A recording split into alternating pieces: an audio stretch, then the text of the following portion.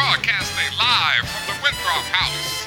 You're now listening to the Safe Negro Podcast Show.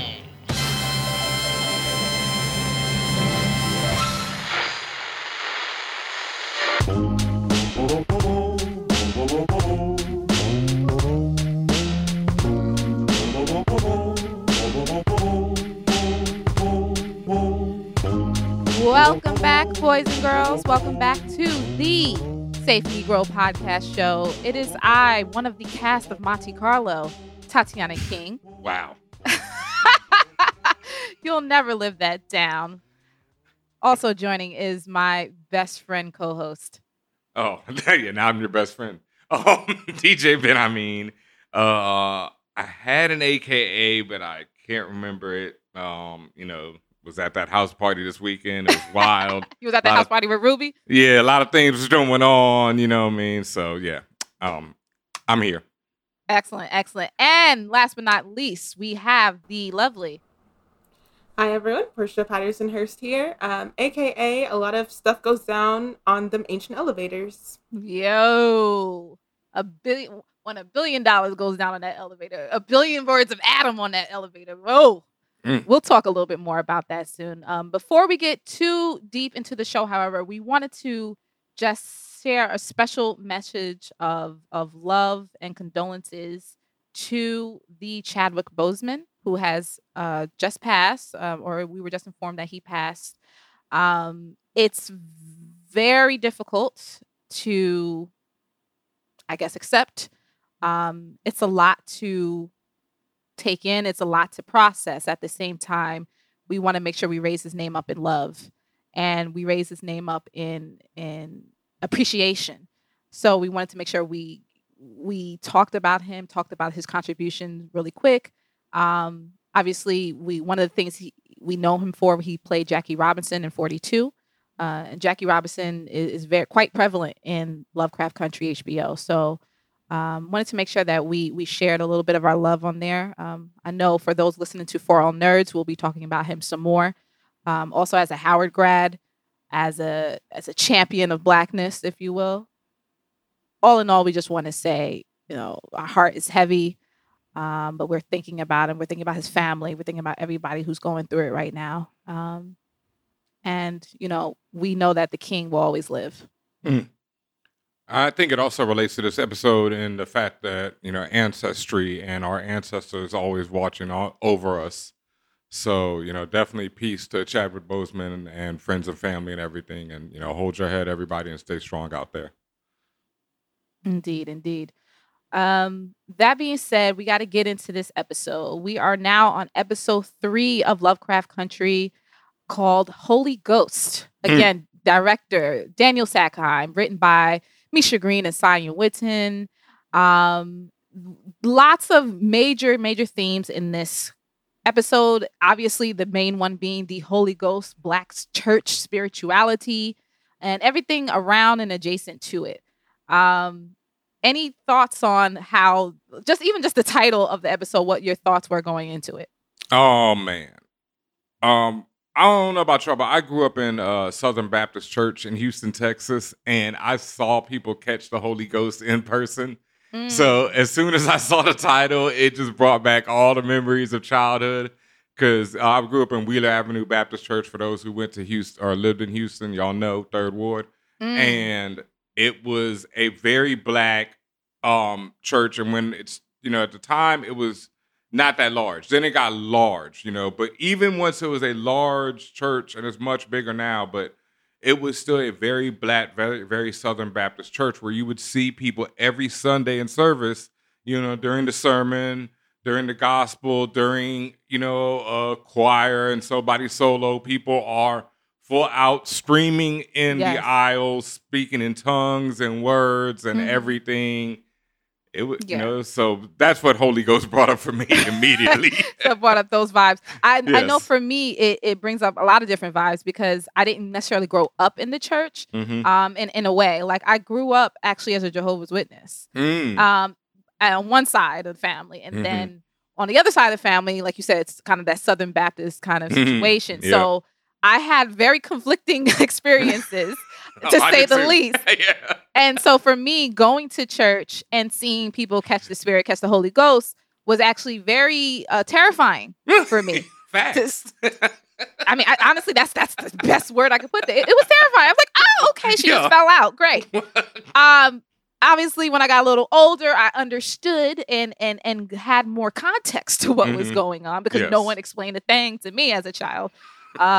But the reason why I wanted to just see if we all had, and Portia, please jump in if you had a personal experience with that. But I just know that the term Holy Ghost and that feeling has a lot of connotation depending on who you talk to. I think for me, it was like, because similarly to you, Tatiana, I had a conservative church experience. Like, it wasn't Jehovah's Witness, but we were Church of Christ. And there's no drums, there's no like instruments in Church of Christ. It's just you and the songbook. And so there was no one catching the Spirit. So when Holy Ghost comes up and stuff, I think of like the literal like translation. Like, is there a Trinity here? Are we supposed to be looking in this episode for a Father, a Son, and a Holy Ghost, or a Spirit, or something of that nature? And that's always interesting to me too, because even though I think I became aware of it during when I was reading, what's that book? What's the Tom Hanks movie? Damn Forrest it. Gump? No, not Forrest Gump. I'm like, there's so many Tom Hanks movies. I know, but the one where he's investigating all the conspiracies and whatnot. There's something code. The Da Vinci Code. The Da Vinci Code. Yeah, in that book they talk a lot about how the womanism has been removed from the Bible, and originally the Holy Ghost was meant to represent either Mary Magdalene or just the feminine side, and then they turned it to a Holy Ghost. This, and it's as a kid also, Portia. I also had that other side of it too, where I was like, wait a minute, like. There's God, there's Jesus, and what's this Holy Ghost? Like, wait, like, oh, wait a minute, I just saw Exorcist, at that point. Like, I've seen, what's the other one that comes up in this, the classic, Poltergeist. Yeah, and so when you say Holy Ghost, it's like to a child, just like I was shook. Well, a lot of the themes, both spiritual and supernatural, are all throughout this episode. The episode does open with Letitia in church. Everyone's catching the Spirit. Everyone's catching the Holy Ghost. Everyone's just moving and feeling it. A great point that was made by Ben Amin when watching, he noted that the voiceover is from Leomi Maldonado. Leomi is one of my absolute favorite people in the world, period. Leomi is a trans woman. She's now mainstream known for her voguing and her Nike commercial. She's also known as Wonder Woman, the Amazon, mother of Leomi, mother of voguing. She's a house mother, and she first got her start mainstream through the show America's Best Dance Crew. So I thought that was amazing that they had Leomi actually say that opening, have that voiceover intro for the opening of the show. She didn't actually voice it. It was actually it's from a Nike ad, and it was voiced by Precious Angel Ramirez, but it's speaking to Leomi. And speaking about her, the person, and it says, "Hey, Lay, what did you do to make a mark on this world? What mountains did you climb?" So they're actually speaking to and of Leomi's greatness, basically. Exactly. Yep. And also, we see a quick intro slate, which says, in the summer of 1955, a group of Negro men and women moved into a house on the north side of Chicago. 10 days later, 3 people went missing inside the house, never to be seen again. Now, this is important because this throws everyone off the track immediately. Yeah. And also, I think a great way that Misha writes these episodes, Misha and the writers' room themselves, how they write these episodes and give you this one frame and go completely left. And so all those people who always try to guess what's going to happen in these Lovecraft Country episodes, you're always wrong. I don't think you're ever going to get it. But it is what it is. Moving on, we get to day 1 of this 10-day excursion, if you will. And this entire episode is cut up into each day, like different things that happen during each day, and they title each day. Yeah, and that's also, sorry, just a quick reference to The Shining. I think, as far as I can tell, I mean, The Shining is definitely famous for it because The Shining had that type of cuts in it where it'd be like Wednesday, Thursday, Friday. Mm-hmm. They wouldn't even go in order sometimes, so it would go all out of order. But that was the only one that I could figure out for that reference. I'm not sure if that's Right. intentional but it's also fucking great how that journey was like day one. At this point, I feel any like kind of easy to make reference that you can catch. I think it's all intentional. We've all learned about Misha. She moves with intent. She moves with purpose in everything she does. So I absolutely think that's intentional. As mentioned, this is day one. We see that Letitia and Ruby first go to this house that Letitia bought. She says, "Hey, Ruby, you need to move in. I'm doing this for you. You need to, she wants to do something nice as Ruby's sister. She feels like Ruby has always taken care of her, and this is her way of giving back. This is also, as we'll find out later, this is called the Winthrop House. And also what you all hear when you listen to this every episode of the Safe Negro podcast show. One thing I wanted to mention is when they first get there and Letty's showing Ruby around, she mentions that there's 13 rooms. As soon as she says that, I flip out and go, oh, everybody gonna die. Because first of all, the house is really creepy. It's very old. It's a fixer-upper. It needs a lot to be done. And then when someone says, oh, 13 is an unlucky number. For people who build houses or know a lot about architecture, a lot of times, and especially if you're in New York, in tall buildings, there is no 13th floor because it just represents bad juju, bad stuff. So for her to say that there were 13 rooms, which is very strange to me, I got the heebie-jeebies immediately. But I also thought, oh, was that a quick reference to 13 Ghosts? Hearing that the episode is called, The Holy Ghost, 13 Rooms. 13 Ghosts is a cool film. It's kind of a cult classic now, but I've always liked it. 2001 film. Had a few people in it, including Rod Digger, just randomly. Nice. Does she make it out? I'm not gonna say anything. I want you to watch the movie. If you've never watched the movie, watch that movie. But it's really cool. Like it is literally about a giant house where there are 13 ghosts that are trapped in the house.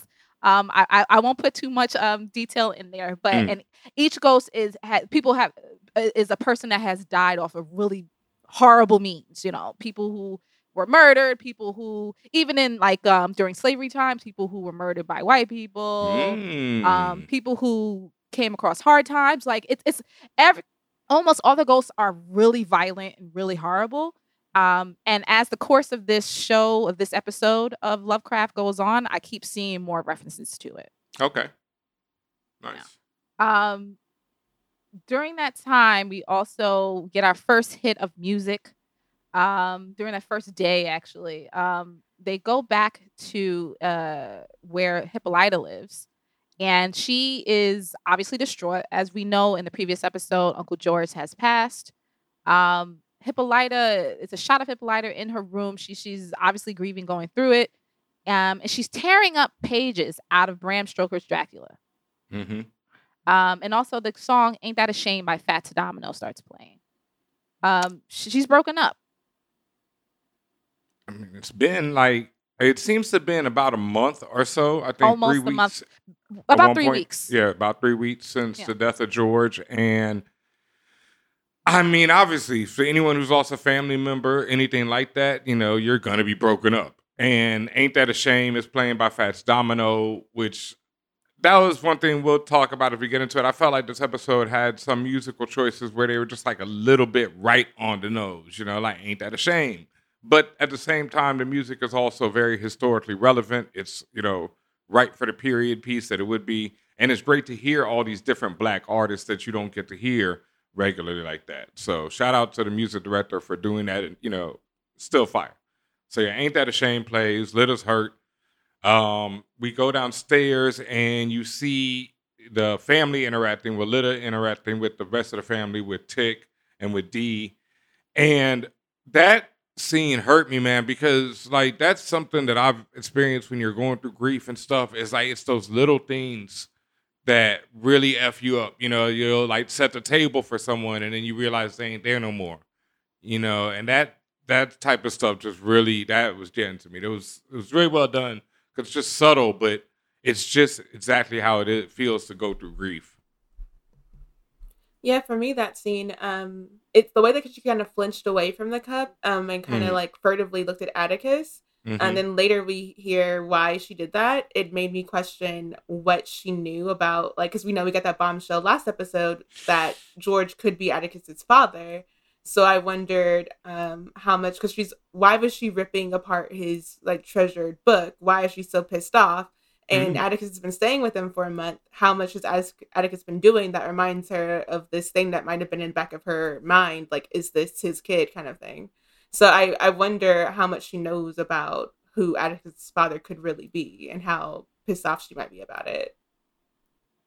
And she even mentions that later, right? During the episode. Yeah. So I feel like everybody on this show, especially the older Black people, all know way more than they are.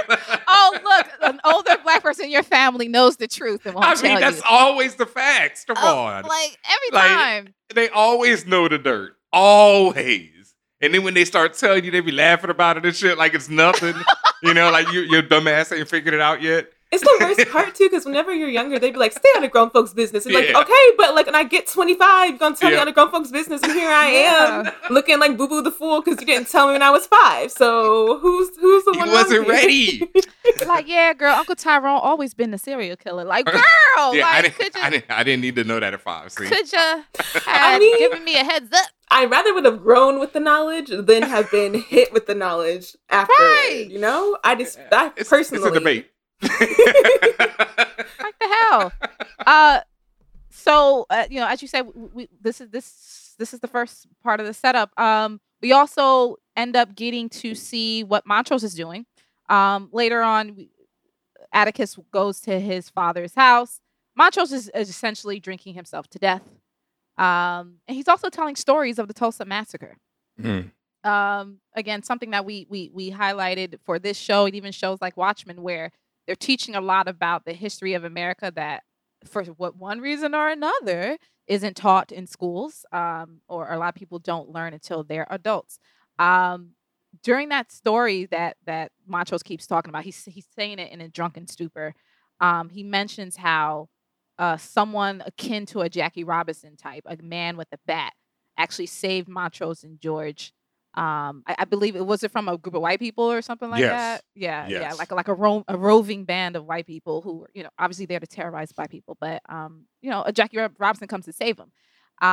And this actually also references the first episode of this show with the dream that Atticus has about Jackie Robinson coming and beating the snot out of Cthulhu. Yes, and hitting him with the "I got you, kid" line. That now in this episode we see Atticus says that he's heard this story from Montrose so many times that he feels like he was actually there. So when Jackie Robinson is in his dream saving him, it references that, and also probably a lot more things. Like I feel like Montrose knows a whole hell a lot more than he's talking about, and yeah, mm-hmm. Yeah. When what's the child's name? When Atticus first gets in there, The child. there's the record. The record was spinning because, again, his dad's drunk as hell. Montrose gets up, turns another song back on, and starts playing an Italian aria. He tells Atticus to stop worrying about wizards. Magic. He mentions that white folks got magic on their side too. Basically referencing the fact that white supremacy, number one, racism, number two, and now they got magic to top it all off. The trifecta of white terrorism, if you will. When I heard that Italian aria playing, I'm not really sure what was playing. We did look it up a few times. I know Ben just said that's Montrose's "I'm Drunk" music. Yes. I wonder if it was Aida, which is an Italian opera about an Ethiopian princess that falls in love with an Egyptian prince, and it's kind of like a Romeo and Juliet thing where like the families don't want them together, and they end up dying, or killing themselves. But I wonder if that's what it was. If someone knows, hit us up, let us know. But it again, she's singing in Italian, the singer, so we don't know which one it was. But it's beautiful. I actually love operas. Yes.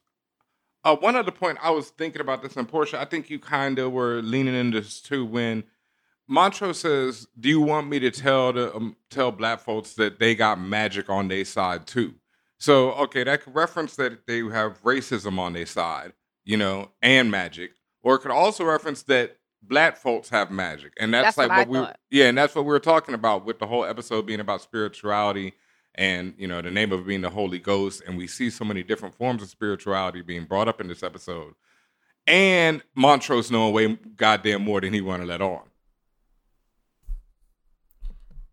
Yeah, and I think a lot of we're gonna see this later in episode, but I think traditionally, like whenever we think about magic in the U.S., it's white people poking around with Black people's magic, like voodoo or something like that.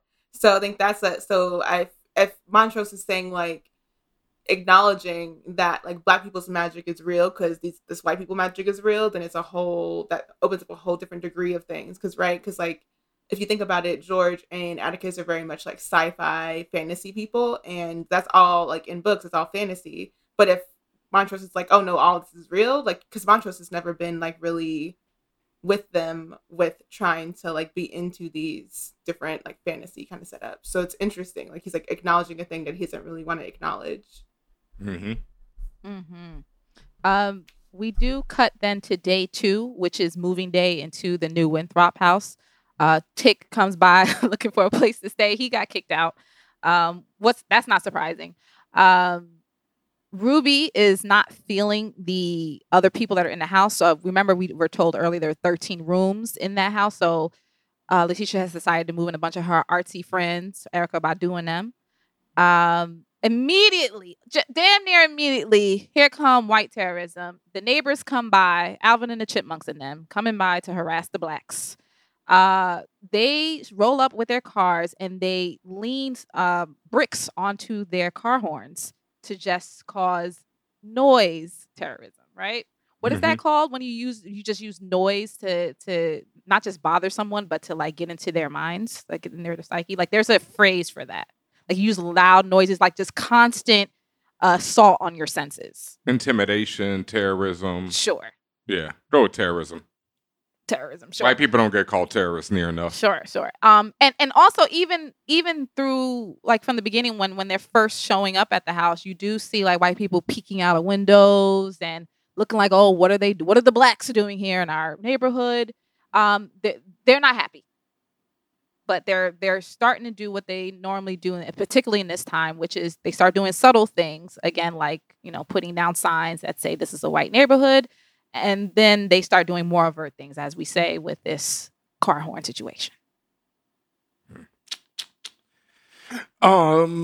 Yeah, I just wanted to shout out one thing about it. I love the shot of introducing all the different neighbors as it goes through the house. We get this really great continuous shot from upstairs to downstairs, following the neighbors and following Letitia, and then Tick coming into the house and her taking a shot of him with her camera. Just really nice camera work there. Yeah. We jumped into day 5, where we have Letitia in bed.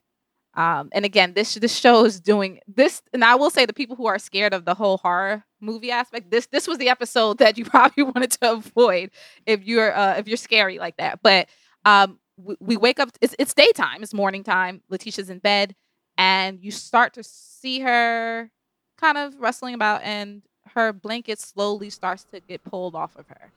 Now, I saw a hand. Maybe I was tripping, but I thought I saw a hand at the end of the bed, but I didn't see the person. I just saw a hand.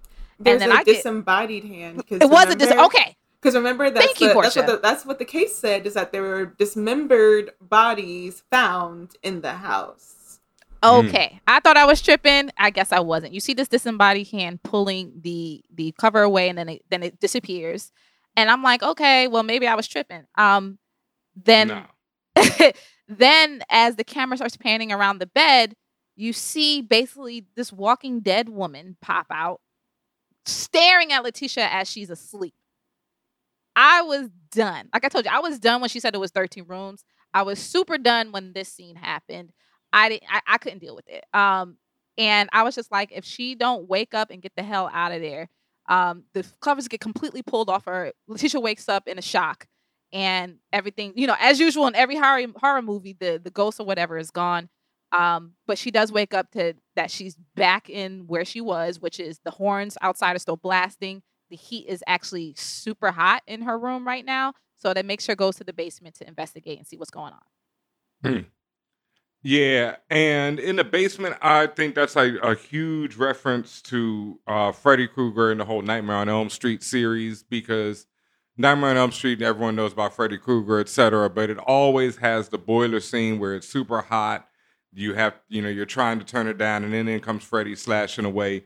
And also just the idea of the basement where your like past is buried, because Freddy is like burned up, in the house after he kills all these kids on Elm Street. Like that's what's the original story is that Freddy is a child murderer and he kills some Right. kids, and then the families of Elm Street get together. They try, he gets off, he doesn't get convicted, and so they band together and murder this dude. And then he comes back haunting them years later. So definitely and there's a lot more Freddy Krueger and Nightmare on Elm Street shout outs throughout this episode.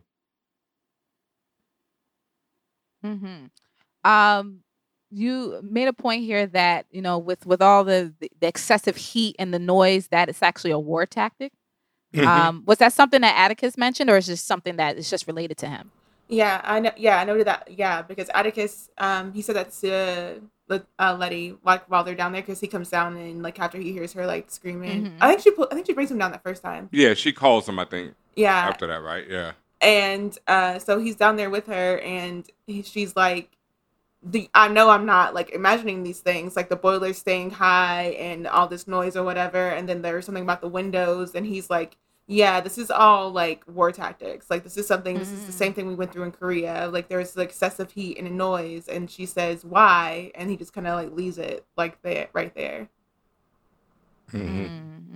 I was trying to understand, like I felt like he was showing empathy, but I also wonder if that was kind of also a note to how she treated him before. Like when she didn't believe, when she was under that spell, she didn't believe that all those monsters were there. Like she was like, oh, well, maybe you're losing it. Maybe it's because you've been to the war, you have PTSD. And now she's kind of been, the tables have been reversed, shoe on the other foot. So I wonder if he's looking at her like, well, I'm not crazy, things happen, and stress and trauma does get to you. There's definitely a lot of wild, tension in this scene, because beyond just that, you gotta remember Letty also, saw that snake come out of Atticus's pants. And not the snake who she thought was Atticus. Yeah, not the snake she wanted. So, there's a lot, and Atticus stabbed a woman that I think he might have been in love with. So there's a whole lot right now in this whole scene. And I know, Portia, you wanted to say something about the black hair scarf appreciation. Yeah, that's like, I definitely appreciated that this whole time. Like as soon as she got out of bed, and the scenes where she's down in the attic, the whole time she's in front of Atticus, who like, from the tension, we know there's some sexual tension there. Like, and a lot of times if you try to be cute in front of somebody, you take your scarf off real quick, try to fix it up, or you try to be cute in front of them. But she's like, no, she's not even, she's so worried, she doesn't even care. Like her hair's gonna stay in her scarf, she's gonna wearing her PJs, Addis is gonna come help her no matter what. Like she is there for it. I loved it. I love that it's so true to being like a black woman. Like when things come to bear, like sure, we'd like to be cute, but also like who's worried about that when there's a ghost in my house? Like this is real. Big facts. And I love that she had her weapon at the ready. Like a lot in horror movies, what we always see, the person has nothing to defend themselves with. When she went down there, that wrench became the next weapon to knock somebody else side the head. Immediate. And Portia, thank you for mentioning that, because I like that when she woke up, she was sleeping, she had a hair scarf on. We put on scarves when we're trying to protect our hair, and that's real. That's normal. So I appreciate that a lot. No, facts. That whole scene was just great though, but with the tension between them two. Also, just Atticus is like, both of them, they both know that they have this attraction to each other, but Atticus has left a lot behind that we know about and a lot that we don't know about. So I just love seeing it just build up slowly, and then, not so slowly, a little bit, in a little bit, things pop off. The show is doing a great job of moving the story along, because we already jump into day 8 at this point. And there is a huge party. Because Letitia and friends moved in, they're celebrating them, having this new spot. They've invited all of Southside Chicago to the North Side to a party. And there's some interesting conversations going on. Ben, can you talk about a little bit about these conversations? Oh yeah. I almost. How could I forget?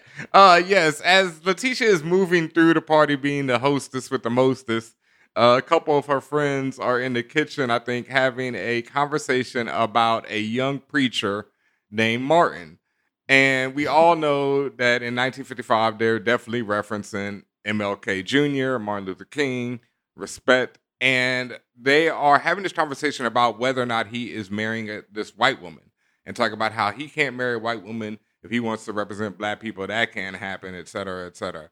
Mm-hmm. I don't know if this is shocking. And also, I'm not going to put no dirt on a dead man's name. But if you see other films, I think Selma. Selma? Yes, I want to say in Selma, Selma. There's a huge reference to it when the FBI are listening in on King or they're listening wiretapped him. Yeah, and they no, it wasn't. They bugged his house. Like whenever. They bugged both Malcolm and Martin. Yeah. But at one point they're talking about Malcolm and they're like, oh man, he don't give us nothing like Martin did. Talking about Martin's dalliances outside of marriage, etc. Yeah. And there's as far as I know, there's like some recordings of Martin just saying some, wild, like my man. Word. Look, man, preachers, some of them are for the, look. I mean, I think that's actually important to note because a lot of people men are fallible. Men are fallible, and also even the greatest heroes are still human, and they still say and do effed up ish. Yes. So they're not these gods roaming the earth. No. They represent a lot of godly values, but they're also human. It was interesting to me that the gossip that they shared though was that like, oh no, they made him marry a colored girl. Like that was right.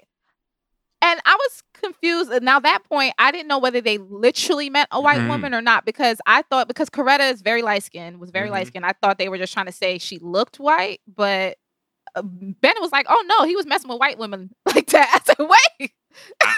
I've even heard after Coretta. You know what I mean? Like, I didn't know. Bro. Yeah, come on, man. Like, you think you gonna stop? Like when like this man was, out giving speeches to thousands, things was popping, like, I mean, the FBI's on your ass too, things was popping. Oh my God. I mean, it's a lot, it's good with the bad, but look, he was a celebrity. And it was like back in the day of the Green Book, so people weren't staying at hotels, they were staying in people's houses. Oh, so wow. You stay at the Good Widow's house, Wow. I mean, things were going down. Not the Good Widow. Yo, Portia P with the heat, bro. Oh my God. For those watching, you see Portia's face right now. Oh my God. All right.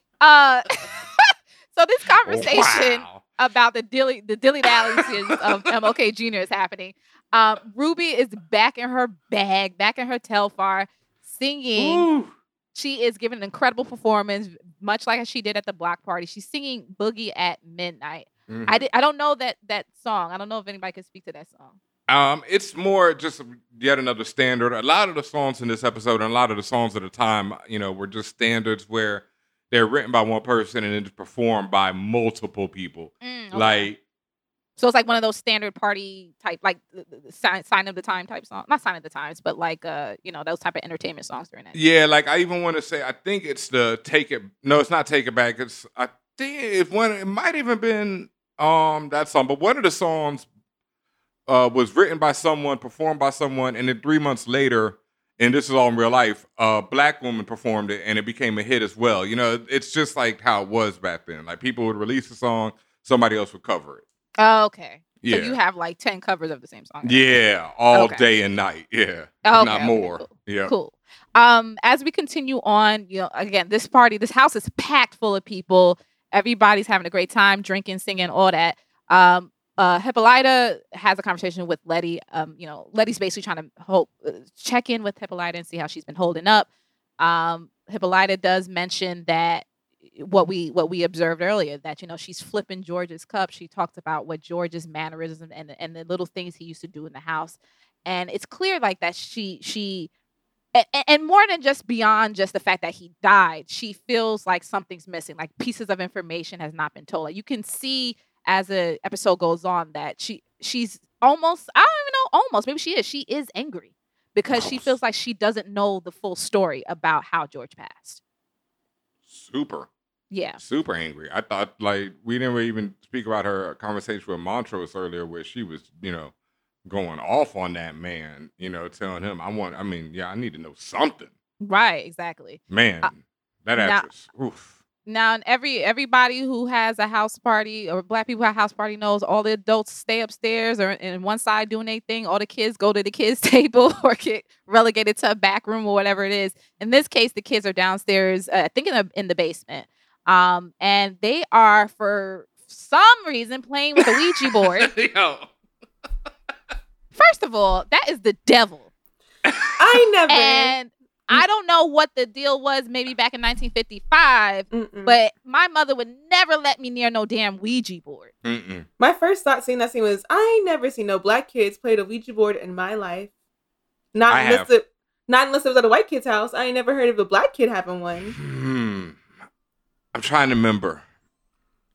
That's the devil. There was one in the hood. I feel like, I had to say, we don't mess with no spirits.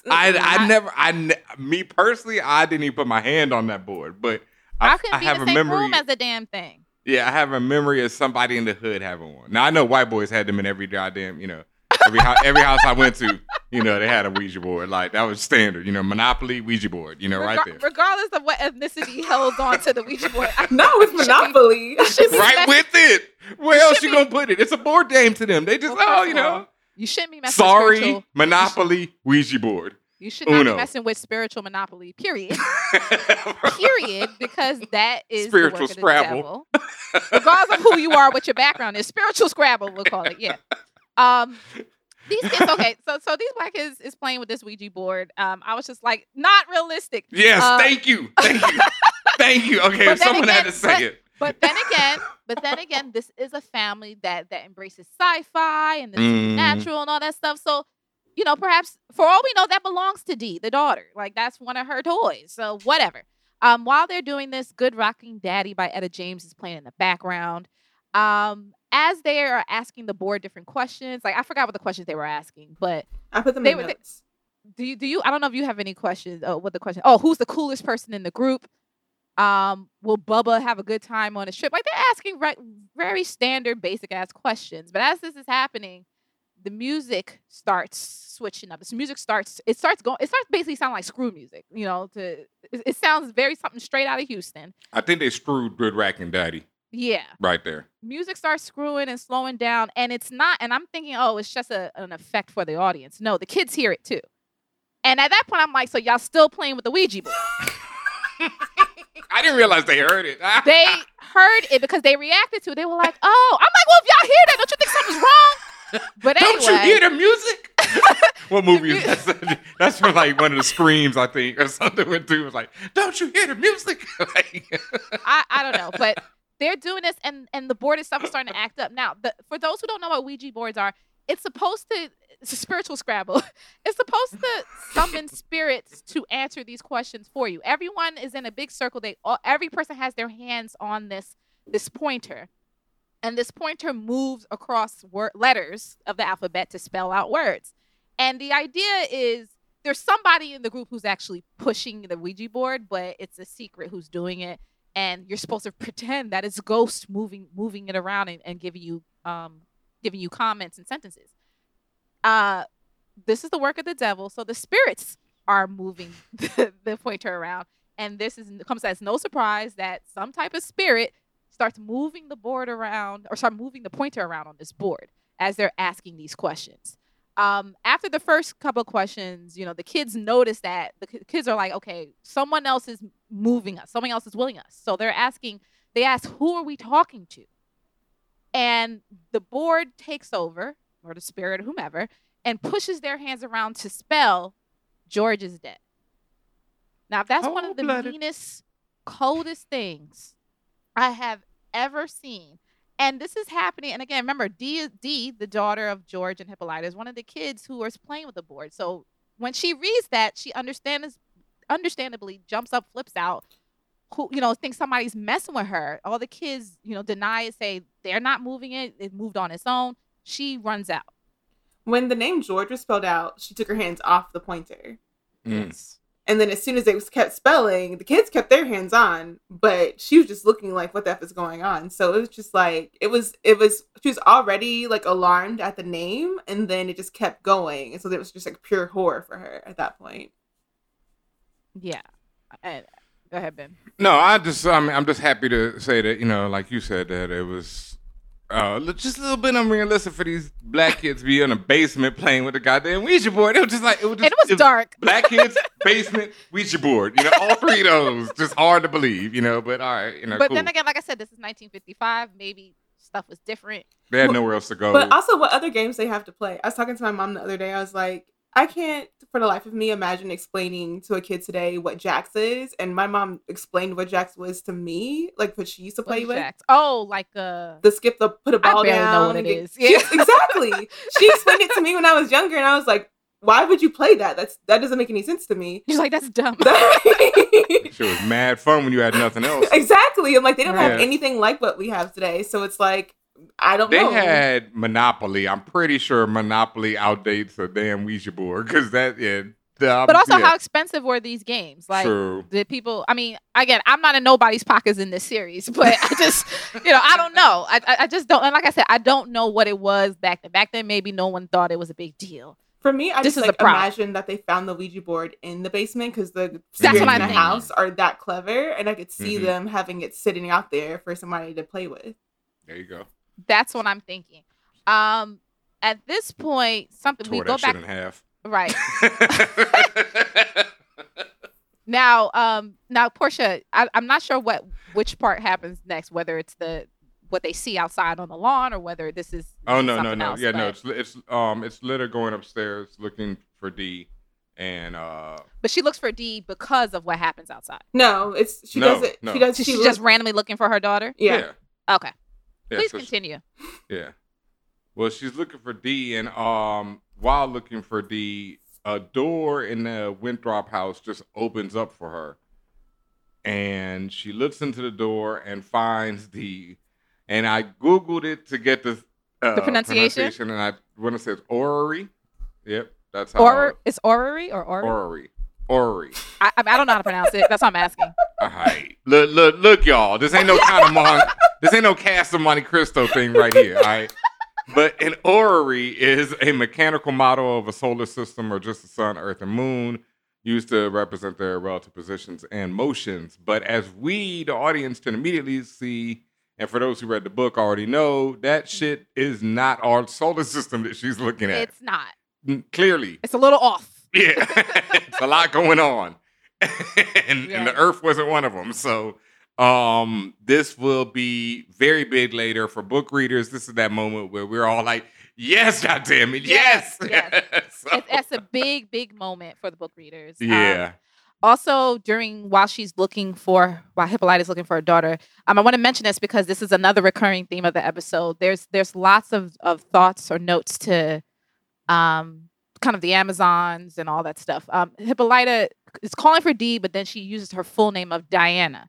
Mm-hmm. Diana is actually the human name of Wonder Woman, who is the daughter of Hippolyta, if you are a comic book head. And we mentioned at the top of the episode that the voiceover is someone talking to Naomi Maldonado, who is also known as Wonder Woman in the ball scene. So I thought that was interesting that kept coming up as we continued. Yep. Go ahead, Ben, if you don't mind. All right. Well, at that point, Tick comes rolling into the house, and Ruby is appropriately singing "Is You or Is You Ain't My Baby." Hey, another. He arrives in full regalia, full army, full military. Military. Okay. Yeah, armed full. Yeah. I'm not. What branch of the military is he in? Yeah, that's interesting. I mean, very much is army, but it gives me army vibes. Yeah. But the thing is, so initially when I first saw the episode, I thought that this was the first time he arrived. But then when I rewatched it, he actually showed up in the scene where Letty is pouring the juice. Yeah. She sees him for one quick moment, and he doesn't stop to talk to her. He just keeps walking, and she's just like, okay, and then she like blows it off, and she keeps pouring the juice out around. So he's been wearing that full regalia the whole time, and then in this scene we find out where he's been. Yeah. Oh, well, he's been out front, keeping an eye on everything in his full regalia. That's his intention of wearing the full regalia, to let all the white boys in the neighborhood know that they got an army man protecting them there. A man who knows how to shoot, no problem. So, he knows how to shoot. Does he though? We'll talk. Let's see. So my man strolls into "Is You or Is You Ain't My Baby," and runs into this nigga Tree, who I like to say is playing the dickhead role. Yes. That pretty much any black man, and probably, I don't know if this is just a black man thing, but I'm sure it's just a man thing, probably knows about that friend of yours who's just a complete dickhead. So as soon as he sees you looking at a shorty or whatever, immediately he got tall tales and stories about how he used to smash, and whenever he wants it, he can get it again. Nigga ain't never seen no hair sniff of it, so come on now. That, I was just like, boy, stop lying. Stop lying. So I had so many flashbacks. Like, I was just like, oh, this nigga in my ear. I've heard it all before, fam. He was like, we used to tussle in high school. I was like, boy, if you know what I mean. Yes. Like, what? I will salute his I'm feeling nostalgic tonight, though, was, just completely grimy, but a classic piece of dialogue right there. So, yep. Ugh. Yeah. Now, you can talk about this because, you said my man know how to shoot, and I don't know. It seemed like, he was shooting pretty quick. Not sure if it was edited. So obviously, this asshole commentary from Tree is getting to Atticus, because you see Atticus's face twitching like I'm like, and because of the music is so on the nose. Is you ain't my baby. It's like, does Atticus feel like Letty's his girl? And at the same time, like they're having these conversations, Letty is dancing with this guy. She's dancing all sensual and all that other stuff. And she sees Atticus again, and she kind of just ignores him and continues to dance real sensual with this guy all up in his face. And Atticus is just like, you just see something break in his head. And again, I don't know if that's jealousy. I don't know if he's like, yo, that's my woman. What is she doing? Whatever. I also think it's annoying when men do that, because it's always this idea of ownership over a woman. Like, that's mine and she can't do anything else or can't be with nobody else. But it is what it is. But it was also like, it was also kind of wild that she's out there, dancing with this other dude, obviously looking dead in Atticus' face. Like, are you going to do that? They aren't married. Facts. They not together. He had a boo in freaking Korea, and he's been like playing off and on with her this whole effing time. Yeah, no, I'm not saying that, either of them is right in this situation. I'm like, both of them are trying to drive the other one on.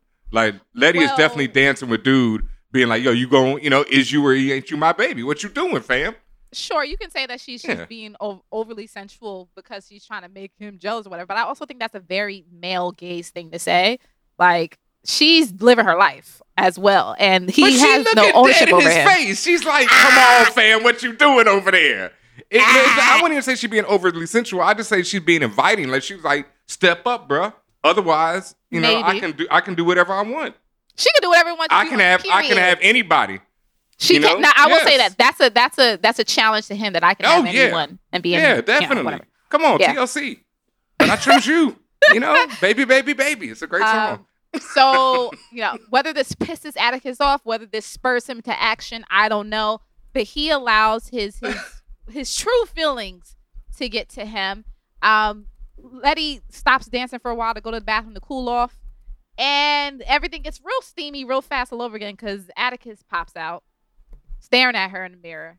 And, they do the two-step in the bathroom. The mirror image was like a ghost. It went from like scare, like a jump scare, to like Atticus jumping into the bed in the bathroom. Yeah. Yes, exactly. When Atticus does actually show up, like I said, they did a vertical two-step together. It was very quick. But after it's over, I guess Atticus is putting himself together, and he notices blood on his fingers. Now, when we all first watch this, we think, maybe Letitia was on her period. And even Letitia makes it seem that way. She goes, I didn't realize I was on my cycle, whatever. And he brushes it off because he's a grown man, and that's what adults do. It's just like, girl, that's just your body. It happens. I was just trying to get it in, trying to get that whack. And again, like I said, I don't know whether it was just he's just finally was like, damn it, I'm just gonna do it because I've been holding it inside, or whether it was jealousy. And I don't know if it was jealousy. I don't know if I like that as a motivator. That's how do y'all feel about the whole Atticus and Letty? You know, because this is like a bit of a change from the book, and I mean, for the show, it just makes. I mean, it was telegraphed so much. I just expected it. But how do you feel about it? Like, are y'all happy about it? I mean, for me, it's more of expectation than it's more logic than emotion for me. It's like, well, obviously they grew up together. They finally seen each other after all this time. They still love this, you know, they still love what they loved when they were kids. There's still electricity when they look at each other's eyes. I don't know. I had less of an emotional reaction to it than yep, that makes sense reaction. Yeah, I think it's expected because, like, you know, this is what we get in the previews, is them kissing or whatever. So I'm like, oh, they're literally going to just do that in the series. But I don't think that there's any romance here, which is kind of like the thing for me. Like, it's not like, I don't know. He doesn't like try to woo her. It's just kind of like, we're here together. We've gone through some traumatic things together. We're going to like hold each other down. And if while we're over here holding each other down, we may as well just have some sex and do whatever. Yeah. Have some sex. You know, I think that I do feel that there is an emotional connection beyond just have some sex, but like, as far is it moving me? Not particularly. But again, I think to your point, Portia, I think you know, a lot of this is spurred by the shared trauma between the two. Yeah, there you go. Because I didn't like their connection, other than they're both attractive, you know, and they had trauma together. Yeah, there's no romance. That's it, Ben.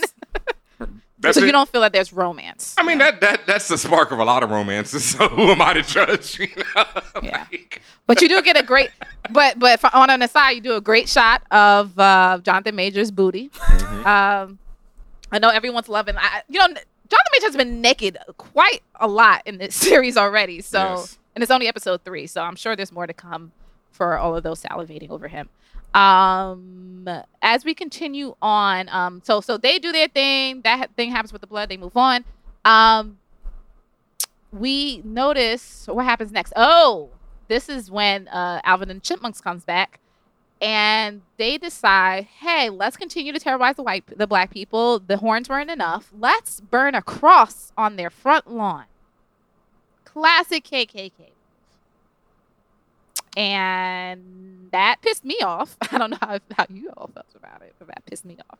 I feel like black people can't mind their business and enjoy themselves without shit like this happening. Yeah, it's just more like, I think at that point I just felt like Letty. You know, like, that's all y'all got? You know, like, for real? Like, all right, then let's just step it up. You know, if y'all gonna play hard and come with this cross-burning bullshit, we just don't have to really step it up. Yeah. But that's also like, you know, that goes to the idea of what the KKK and what people were doing by burning crosses is like the disrespect. And it's so wild to me, right? Because as a kid, I never understood it, because I was like, you're burning a cross, but the whole Christian religion is something that white people forced upon African slaves in the first place. You know, and so it's like you're burning a cross to be like, oh, you ain't got no religion or anything. But it's something that y'all forced upon us, and that's not the only religion we have, and that's not the only spirits that we believe in. Is that what the burning cross is supposed to symbolize? Because I thought it was sort of like it's like, look, just like y'all can, just like Jesus was crucified on a cross, we can do whatever the F to you. Like, it's could be that too. So I mean, yes, they did it to intimidate and threaten black people, and also apparently other people of color too. Mm-hmm. But I also know that because first of all, the KKK stole a lot of stuff from a lot of different religions and ethnicities all over the world, including South African, Scottish. Like they just went off the deep end when they taking imagery. I know in Scotland there is a fiery cross that's used as a declaration of war. So they co-opted that. I do know that in their, from what I've seen in documentaries, in their ceremonies the Klan has, that they burn crosses around them, because the symbolization is like, it's supposed to like, it's like their light, their light of, I don't want to say light of God, but it's their light of power. It represents what they hold, and it's a lot with that. I mean, it's a lot of different connotations that happen, but at the end of the day, to your point, Ben, I mean, this is a negative This is just negative, period. It's terrorism. Yeah. I feel like for Black Southerners, like a burning cross literally is like, because they always did it at night, definitely like cover their faces so they don't own up their stuff or whatever, and they do it at night, and they're they do it and then they're gone, so they're not there whenever the cross is burning most of the time, like they were in the show.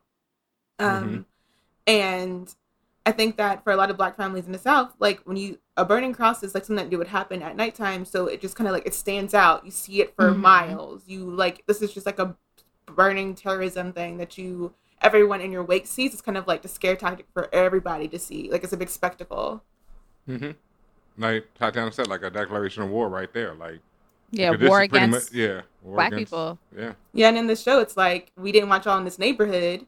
Y'all like for me, I felt like Letty knew. There's no way Letty moved into this neighborhood and didn't know that they were going to try to do some stuff like this. Like there's no way. So for me, whenever Letty grabs the bat, like I'm like she already had resolved in herself. Like, I already know, like, I'm about to have to go in. She knew, and she even mentioned as much when she had the conversation with Ruby when they first moved in, because Ruby was like, she essentially said, like, I don't think the white folks going to be happy about this. And she was like, well, we're going to bring more Black people here to have a party. Like, she's being defiant in the face of all of this racism. And as you all said, she sees this happening, and she just immediately is like, I'm not having this. She grabs a bat. She goes outside to go get her lemonade on. Those cars that they had parked in front of the house with the bricks on the horns, she goes to town on them. She busts out the windows out their car. She breaks off the bricks off of the horns. Like, she just goes in.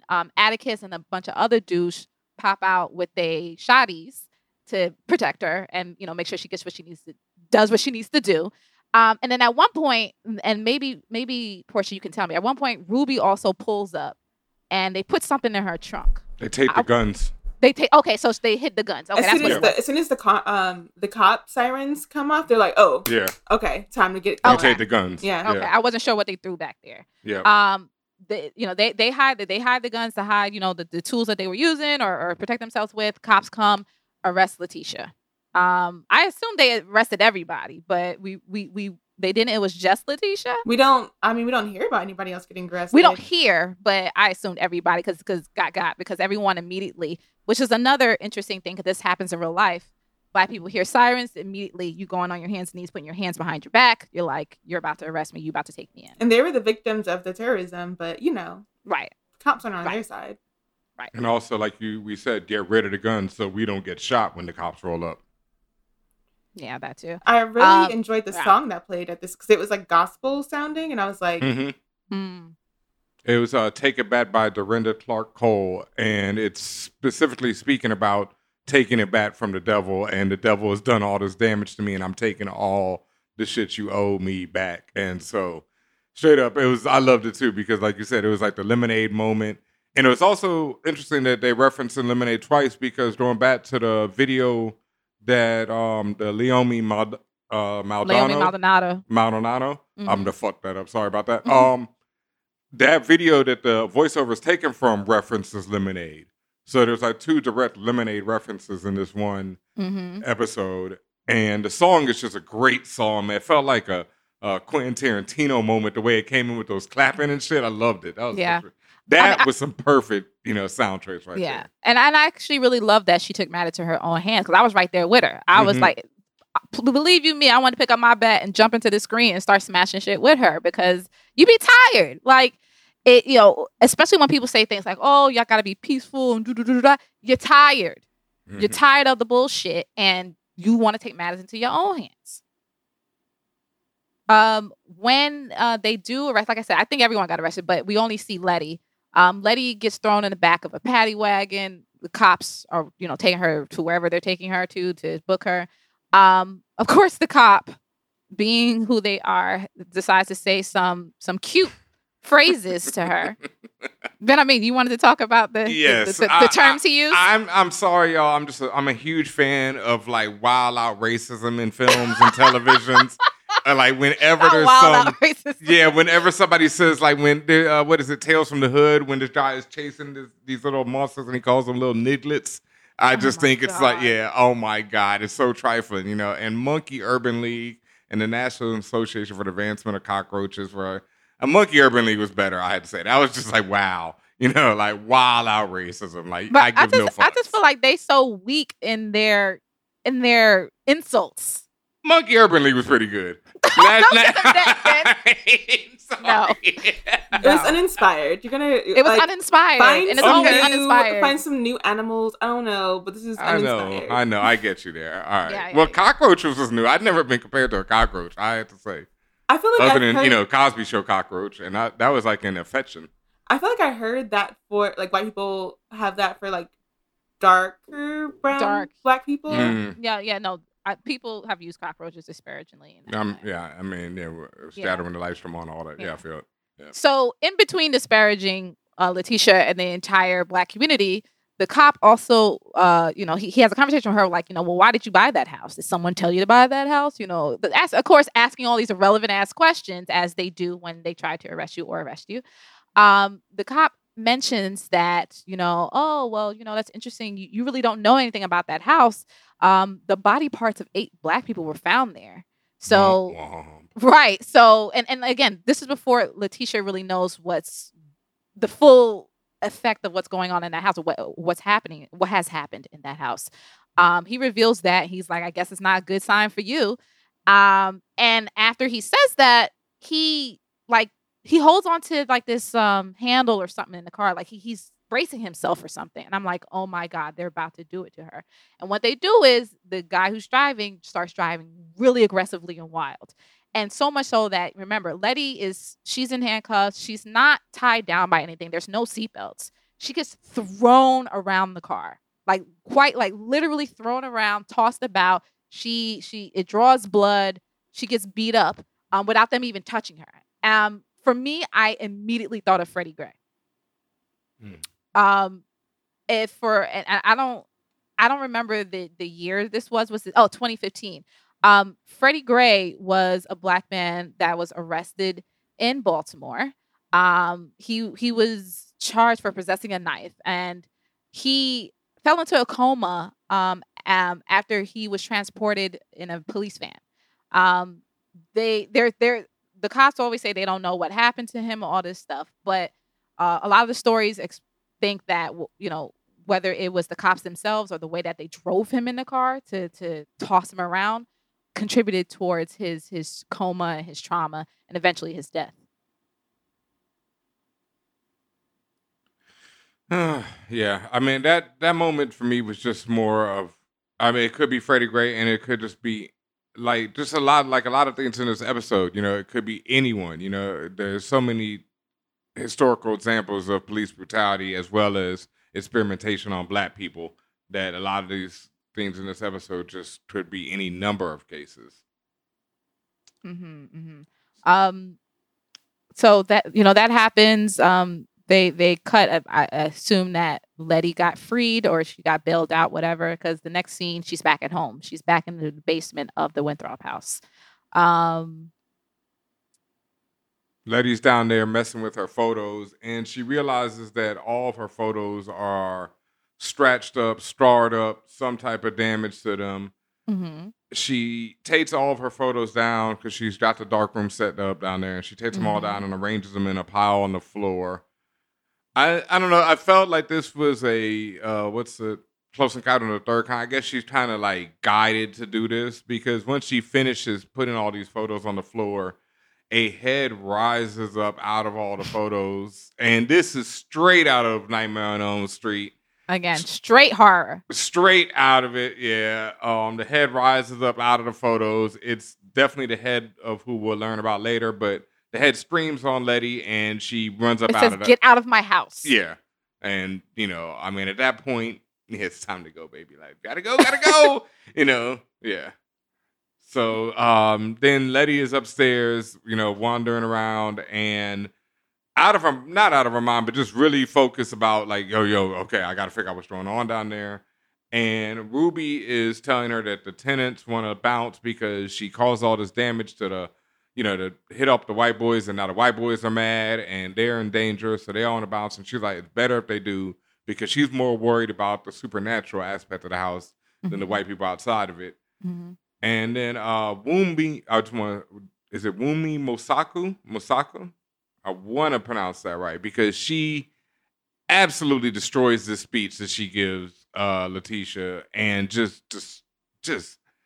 ooh, like I feel like that speech is going to either win her an Emmy, and it should be practiced in like monologues in drama classes across the nation because it is just pure fire. And what was the speech about?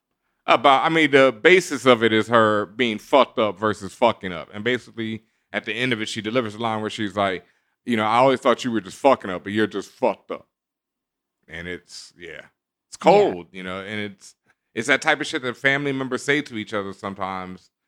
And man, because she thinks that Letitia, bringing her into this house was just for her own basically personal gain, not necessarily because she wanted to do something. She wanted to do right by Ruby. She just thinks Letitia's just all about herself and self-centered. And all these years, Ruby is constantly trying to help Letitia. But to your point, she thought she was a fuck up, but no, she just fucks. She just fucked up. Yep. Yeah. This is a change from the book, though. Yeah, I thought it was interesting that like this is what sets them off. What sets Ruby off in this series is that the mother is the one who supposedly gave the money only to Letty, and Ruby's like, "What do you mean? Our mom didn't have any money. You need to come to her funeral. You don't even have her last name. So how are you the one who gets to benefit from her money?" And I thought it was interesting that they chose to do something that would hurt the sisters even more deeply than in the books, where it's like their father, who they don't really mention in any other part of the book, is like, this is his gambling money. Like this is the cover story that the Brathwaites give, is that like, because we know that's who is actually behind the scheme or whatever. The cover story is that it's money that their father had from gambling, that they are able to give to the siblings. Yeah. And that's a good point you make, Portia, because this is this version of the story, they're stressing out the relationship between the sisters even more, which is probably a setup for something worse happening in the future, or, maybe even a situation where they're testing their trust. Because it just seems even more strained than we're used to. And then Lita is going to find out, we mentioned this earlier, but she goes to talk to Montrose because she wants to find out what the hell really happened to George. Right. As we said before, she's angry because she knows that George didn't just die. She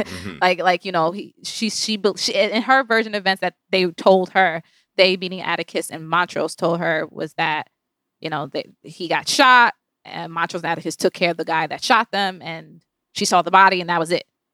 But something feels off, especially as we know about this family. They're very astute, they're very observant, and they feel when something is off. And she delivers, man. Jesus Christ. Ingenue Ellis. Yes, she's Lord have mercy. Incredible just actor. Incredible. Just with that one word of something, when Montrose is like, "What do you want me to tell you?" And she's like, "Something," and it's just, yeah. Fire. So all of this has coalesced to day 10, the final day. Remember, at the very top of this episode, you have that slate that tells you after 10 days, something crazy happened. 3 people went missing, as they say. Day 10, Letitia, at this point, she has, after the cop has told her what has told her, after the ghost has screamed on her to get out her house, she does her research, and she now has all the info about or she believes all the info about the past of the house. Apparently, there were experiments being done on Black people there. The house, belonged to or we think it belonged to this astrophysicist that was fired from a nearby university for conducting these experiments. And she has the pictures of all of the people who were taken, the 8 Black people who were experimented on. And those pictures, the faces actually show up in the photos that she took during move-in day. You see that there are certain shots where people's one person's face is blurred with a completely different person's face. And when she puts it all together, they all represent the 8 people who were experimented on. And she also lets Atticus know that she was a virgin when they, when it all went down, and that wasn't, Yeah, that hit me hard because it was just like, again, the trials of being a woman. It was just like, what I wonder, like, was her just being embarrassed or just the shock of it all? I mean, it was, they both wanted to do it, so that there's no doubt about that. But the fact that she felt that she needed to tell him that it was, she was on her cycle, as opposed to the fact that she was a virgin and that was her first time having sex. And, the idea that, once again, men be lying. Tree. Yeah. I think that, like, especially, like, given her, I feel like people probably, she has a rep. Like, she looks like she hasn't had sex, like, she's already had sex before, or whatever, so people just assume things about her. And it's probably, like, something she's kept close to her heart, that the fact that she really hasn't done anything. And then she did it with someone that she trusted, that she knew from childhood. But even after they do it, like, we didn't speak about this earlier, but after she tells him that was her monthly, he goes and she says, "I'll see you downstairs." So she sends him away from her. And she starts crying. And at the time, you're like, oh, she's crying because, like, she didn't think it should go down that way, like, between the two of them. And then we found out later, she's a virgin. That was her first time, and it went like that. And it's like, that's sad. That's a sad first time. Super. And it just makes me think, like, is it because she's in such terror at the time, because she's under all this and everything? I don't know. And then there's also the horror movie trope where the people who don't have sex get to live, and now she's had sex, so she's gonna be targeted. Yeah, I mean, everybody's a target now. She was the last one, she was all good, and now it's like, Yeah. So yeah, that was definitely a very sad scene to me. Their whole relationship so far has been pretty sad. Like, it's hurtful, and it's complicated, and it's very complex. And then even just the way that they express their feelings for each other, it's a lot. Yeah. It's a lot to take in. So mad karma they got. They both got a lot of karma and drama. Yeah. I am conflicted about how that all goes down. What happens next after that happens? Well, a lot. And like and at this point, like, we're barreling towards the end of the episode. Yeah, it's bid day 10, and it's nighttime of day 10, and Letty and Atticus are back at the house, and they brought a priestess or a bruja. My sister would actually kill me for mispronouncing any of these things, as she's a practicing. Let's see. I don't know what her actual title is. But she practices spirituality, yes. And in Yoruba, and the faith of Yoruba, and the religion and everything. So she actually gave me a little background on this, because the priestess comes up, and this is a really interesting scene, right? There's a whole lot of different references made in this scene. This woman slices the neck of this goat and pours the blood into a bowl, and then forms X's on Atticus and Letitia, and on what they call the door frame of the house. Right. And that is actually a biblical thing from Exodus 12, where God told the Israelites to do this, to take blood, the goat of a blood, and put it across their door frame, and he would not kill anyone who was in that, because he was coming through for the Egyptians. And for he the was 7 plagues. Yeah, and he was coming through for everybody at this point. For the first ones. Ooh, boy, them Exodus chapters are lit, boy. God was going ham. God was going ham. Ham, dog. I remember I read them joints when I was locked up, and I was like, geez, boy, God over here putting in work. My man said, put the blood on the door, or I'm coming for that ass, And so she puts the blood on the door, and then leads them into the house. And she says that, this is to give them a seal of protection and seal the protection on the house and everything. Because it's haunted as hell. As we know at this point, it's obviously haunted. They go back down into the basement, and there she forms a circle with them and starts praying. And she made several references to Mama Oya and Shango, who are both Orishas, and both very powerful Orishas, involved with storm, lightning, fire, and, the hammer down. Like, Shango is particularly known for his big axe, and brings, they bring that work when they are called upon. And interesting thing to me is, my sister hasn't seen the episode, so she wasn't able to tell me exactly, but her clothing appeared to be more Ethiopian or Habesha based. It looked like what I've seen when I'm in Ethiopia, what traditional wear is that, because Yoruba traditionally is all white. while her stuff was adorned with beads and everything down the middle and around the cuffs of her hands. But these are all just great references. And it made me think, because Letty makes a reference to her mom when they're bringing her into the house, right? And they're like, because Atticus, when he sees her cutting the goat, he's like, yo, where you find her at? And she's like, my mom was fraud. She couldn't speak to she couldn't speak to ghosts. And so this might be a friend of her mom or someone. And so but isn't it always like that? Oh, my friend's mom. Get the juju out your house.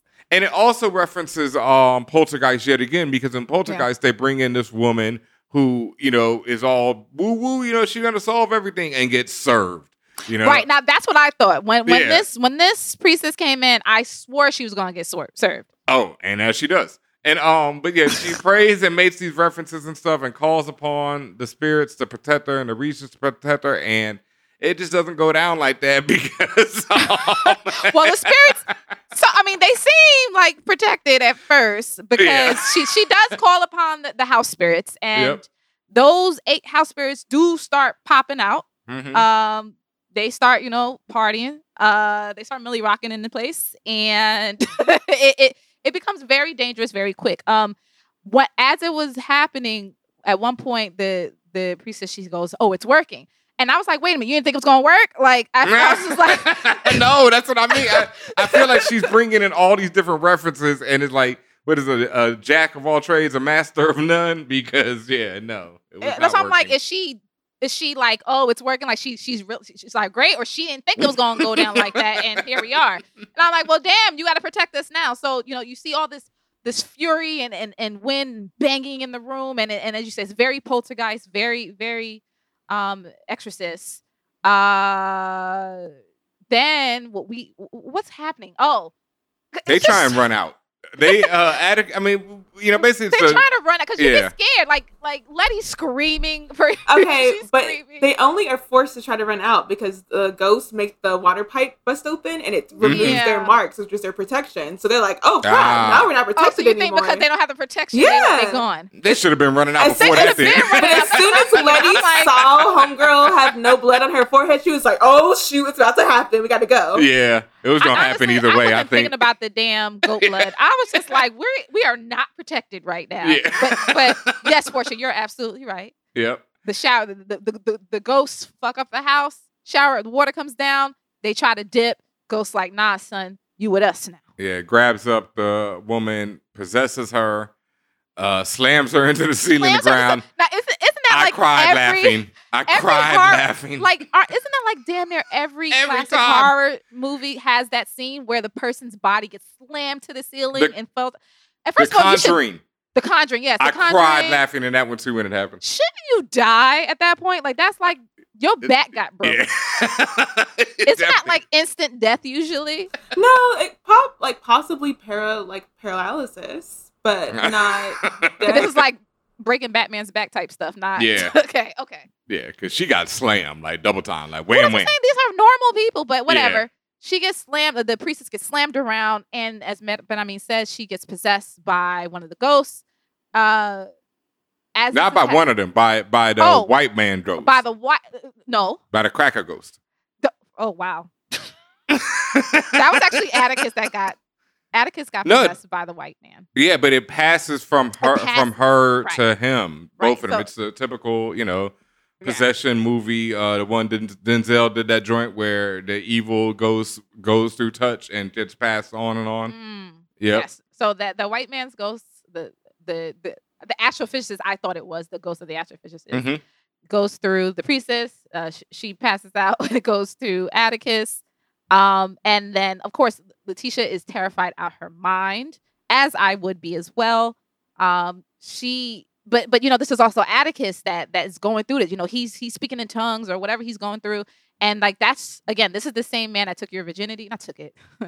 It's like he just took it without asking. But this is the same man that you were just with, that you basically express your feelings to. He expressed your feelings to her, and now he's this thing coming towards you to probably hurt you.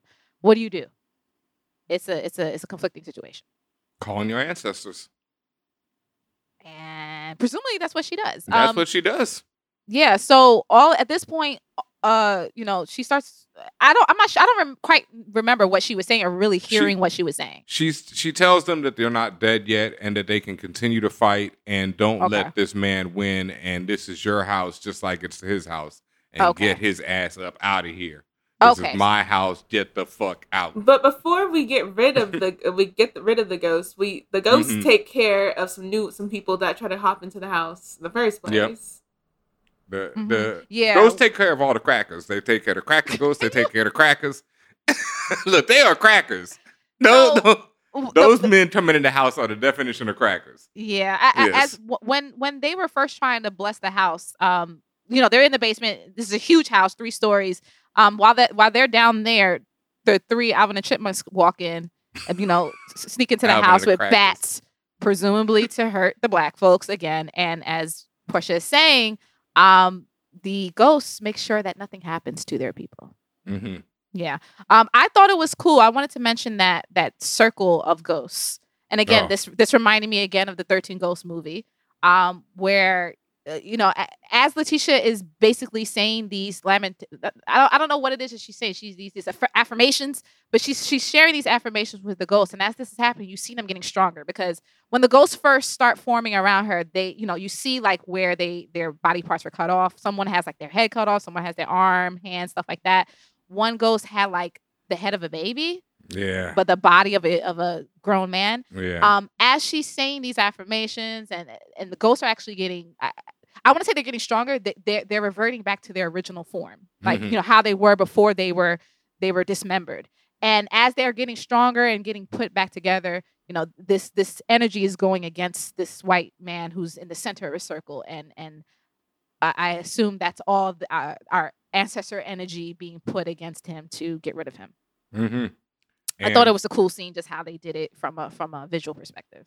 Oh yeah, so beautiful. And I love they were playing Satan, We're Gonna Tear Your Kingdom Down by Shirley Caesar during that scene. And that was so powerful. Like that music, Journey, just like all the women in this show. I mean, everybody in the show is some fantastic acting, but god damn it, like Journey in that scene screaming, get the fuck out of my house. She has so much power. So much in her little frame, and you just feel all that energy. It was like, woo, Lord. Yeah, what a scene. Yeah. Interesting part about how the 3 white men who broke into the house got killed, because, again, at least one of them gets killed in a way that I presume is similar to how one of the ghosts was dismembered. But we also see a what is that called? Not a foresight, but we also see a glimpse of this. Foreshadowing. We see this foreshadowing happening at the beginning of the episode when when Letitia's walking around showing Ruby the house. She tries to show Ruby this elevator that's in this house. The elevator's not working. It's a little weird. She opens up the elevator door. She sticks her head in the shaft, and the elevator cart comes barreling downwards, and she gets she jumps back just in time. But if she didn't, she would have been decapitated. Well, fast forward to now, where the ghosts are taking care of the white intruders. One of the guys gets killed the same way Letty almost got killed, and gets beheaded by one of the elevators. A very gruesome scene. So for those who are scared to watch, that's probably one of the scenes you might be nervous of. At that point, I was just like, oh, I can't watch no more. I'm not sure how the other ones got taken. The other ones, they went into the orrery room where the orrery is now missing. They thought so. The funny thing about it is, because they were looking around the house for black people, and they go to each of the doors, and there's no one there because all the people left besides Letty and Atticus, because they were scared of the house and what's going to happen now that she retaliated against the dudes. Now they're going to retaliate against them. So they're walking around this empty house, and there's no one there. So they go towards the room that's the orrery room, and they hear whispers. They open and then so the one guy's like, they're in here. So the other guy joins him. They open the door with their bats ready, and they're not ready at all because the ghost pushed them in. And then one of the ghosts, it looks like they had taken his head off and put the baby's head on it. The baby's head starts crying, and like walking to him is a full-grown man's body wearing a basketball uniform with the baby's head crying. And like they're freaking out at that. And then when they turn around, they kind of get knocked over, and then the boiler boils up and all this steam comes off of it. And also it burns them to death. Ah, okay. Okay. Yeah, I was just like, oh my gosh, there's so much going on. I got scary. I was like, oh my God. Yeah, so it seems like now again, this is so. Eventually, they exorcise the white man's spirit out of the house. Presumably, all the black ghosts are still there. Hopefully, they'll calm down. They'll be more benevolent. And does it just end like that? No. It doesn't end like that. As far as the house, not the episode. Well, yeah, no. The house is. Then the next scene we see at the house is Letty showing off the house to a news reporter. Who's doing a whole story about Letty moving in. Because now she's moving in people who are poor, not poor, but less fortunate people in the neighborhood. Instead of trying to move in all these artists and stuff. Right. So now she's looking out for the people that Ruby would have wanted to. And so she's like, this whole thing is inspired by Ruby. The woman asked her off the record about the 3 men who vanished. Who went missing. She's like, I don't know nothing about that. They take the elevator downstairs. As the elevator goes downstairs, the camera follows it. And we see the language of Adam written throughout, like the foundation of the house. It starts glowing as they pass. And then you also see the bodies of the 3 men, as well as the rest of the bodies of the black people who were the skeletons. So that's all that's left of them now, of all the black people who were experimented upon. And it's like in a sub basement. So it was interesting to me because, I mean, and Letty mentions this whenever she pulls out the pictures of the people who are passed away in the house and what the cop had told her. She mentions that the cop is like, he's in the same pictures with the professor who did that to people's bodies. So she believes that the cop is the one who supplied him with the black people, and that's how he's entangled in this. But it's interesting to me that he said that these bodies were found in the basement of the house, but the basement of the house is clear. The skeletons of these people are in the sub basement past the foundation where the language of Adam is. So he probably has something to do with the language of Adam if he's able to get down to the sub basement. Yep. And the elevator's moving on its own, so I'm just like, what's that about? And also during that scene where Letty's talking to the reporter, like Letty looks very nervous. Like she's constantly looking around. Like I don't know if you noticed, but I noticed it. Like even with the elevator, she looked like she was hoping nothing would go wrong. Like something wouldn't just move out of place or move on its own or something like that, which makes me think the ghosts are going to come back. I thought she was more confident in that scene. I thought it was more of a like, the ghosts are down with me. This is my house. We live in here. She gave a... I would say watch that again because she was kind of looking around like she was looking for something or watching out for something, I should say. And now, she's confident that's her house now, but she looked like she was watching out for something. I thought I take it more of like the ghosts, after she, restored them to their original form. I feel like, they down with her, we rolling now. Okay. Yep. And then we finally get to one of the final scenes, or the final scene of the show, of this episode. And basically, Atticus sees the silver Daimler, or it's not even a Daimler, it's a Bentley in this show, and which means Christina's back in town. He goes into this office to confront her, pulls out the gun. She freezes him with a spell and is like, look, fam, none of that bullshit will work. But if you want to get down with some real power, we can go get the rest of these pages of this, of the book of names, because she reveals that her dad only had one page of the book of names. And with that one page, all the power he had. So if they really want to get some power, they can get the rest of these pages and really come up.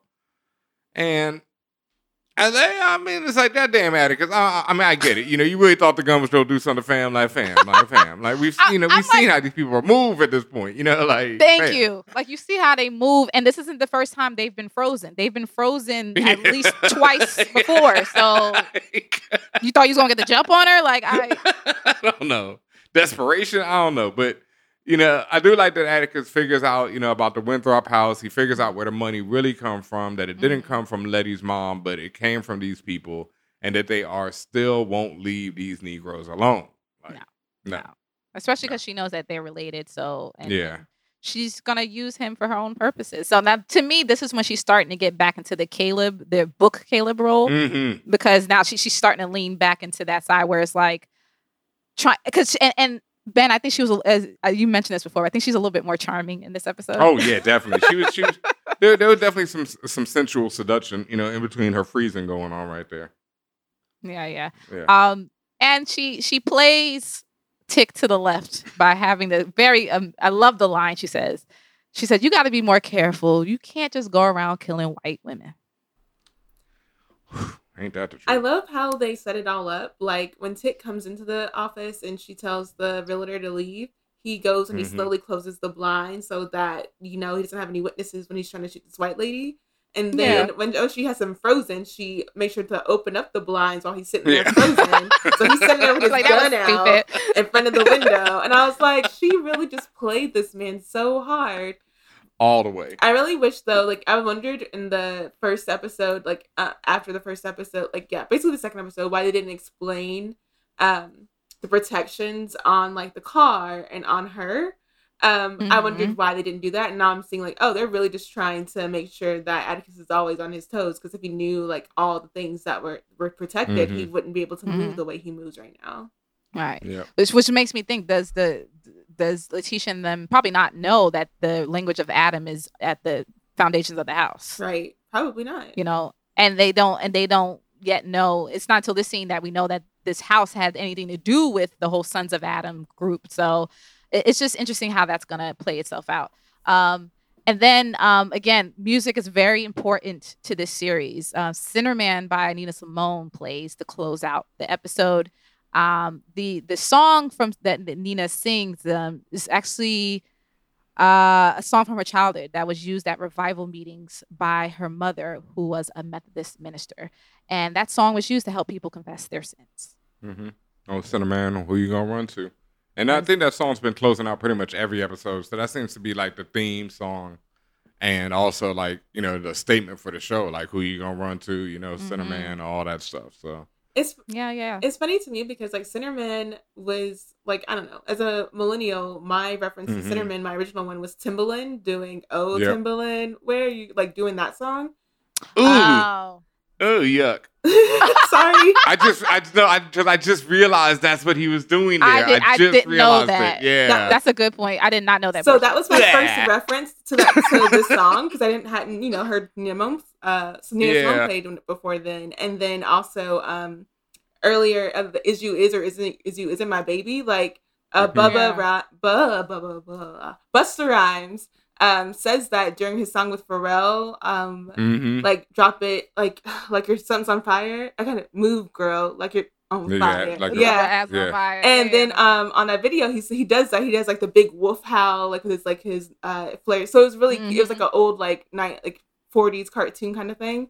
And so that was my first reference to these like older Black songs like that were like part of our whole like literature, whole music literature history. And so like it's funny to me like it's these songs have so much more like history and balance, but like they've been made relevant throughout time by these other artists who are more modern. And like hearing Sinnerman go on every episode ending, I'm just like, this is like this show itself, like hearing the history as you shared it, like it's like an old gospel that you heard it in church. I'm like, I didn't even have any like balance. How did this gospel standard become a Timbaland reference? Like when did that happen? Listen, you'd be surprised how much stuff stems from gospel and it's now secular. But and again, it goes back to the whole title of the episode about the Holy Ghost and remember how we talked about how it affected our own lives and our own experiences. So that is the end of this episode. This is the end of this recap. Thank you all for joining us. We will be back next week for some more. As always, make sure you are subscribed to For All Nerds. That's how you get to listen to the Safe Negro podcast show. We are on generally every single podcast platform you could think of, including your faves. Again, at For All Nerds. If you want to follow us on social media, you can also follow us individually. I'm at Tatiana King. At DJ Ben Amin. And at pour_she_or. I know you're going to update that one day. So One day soon.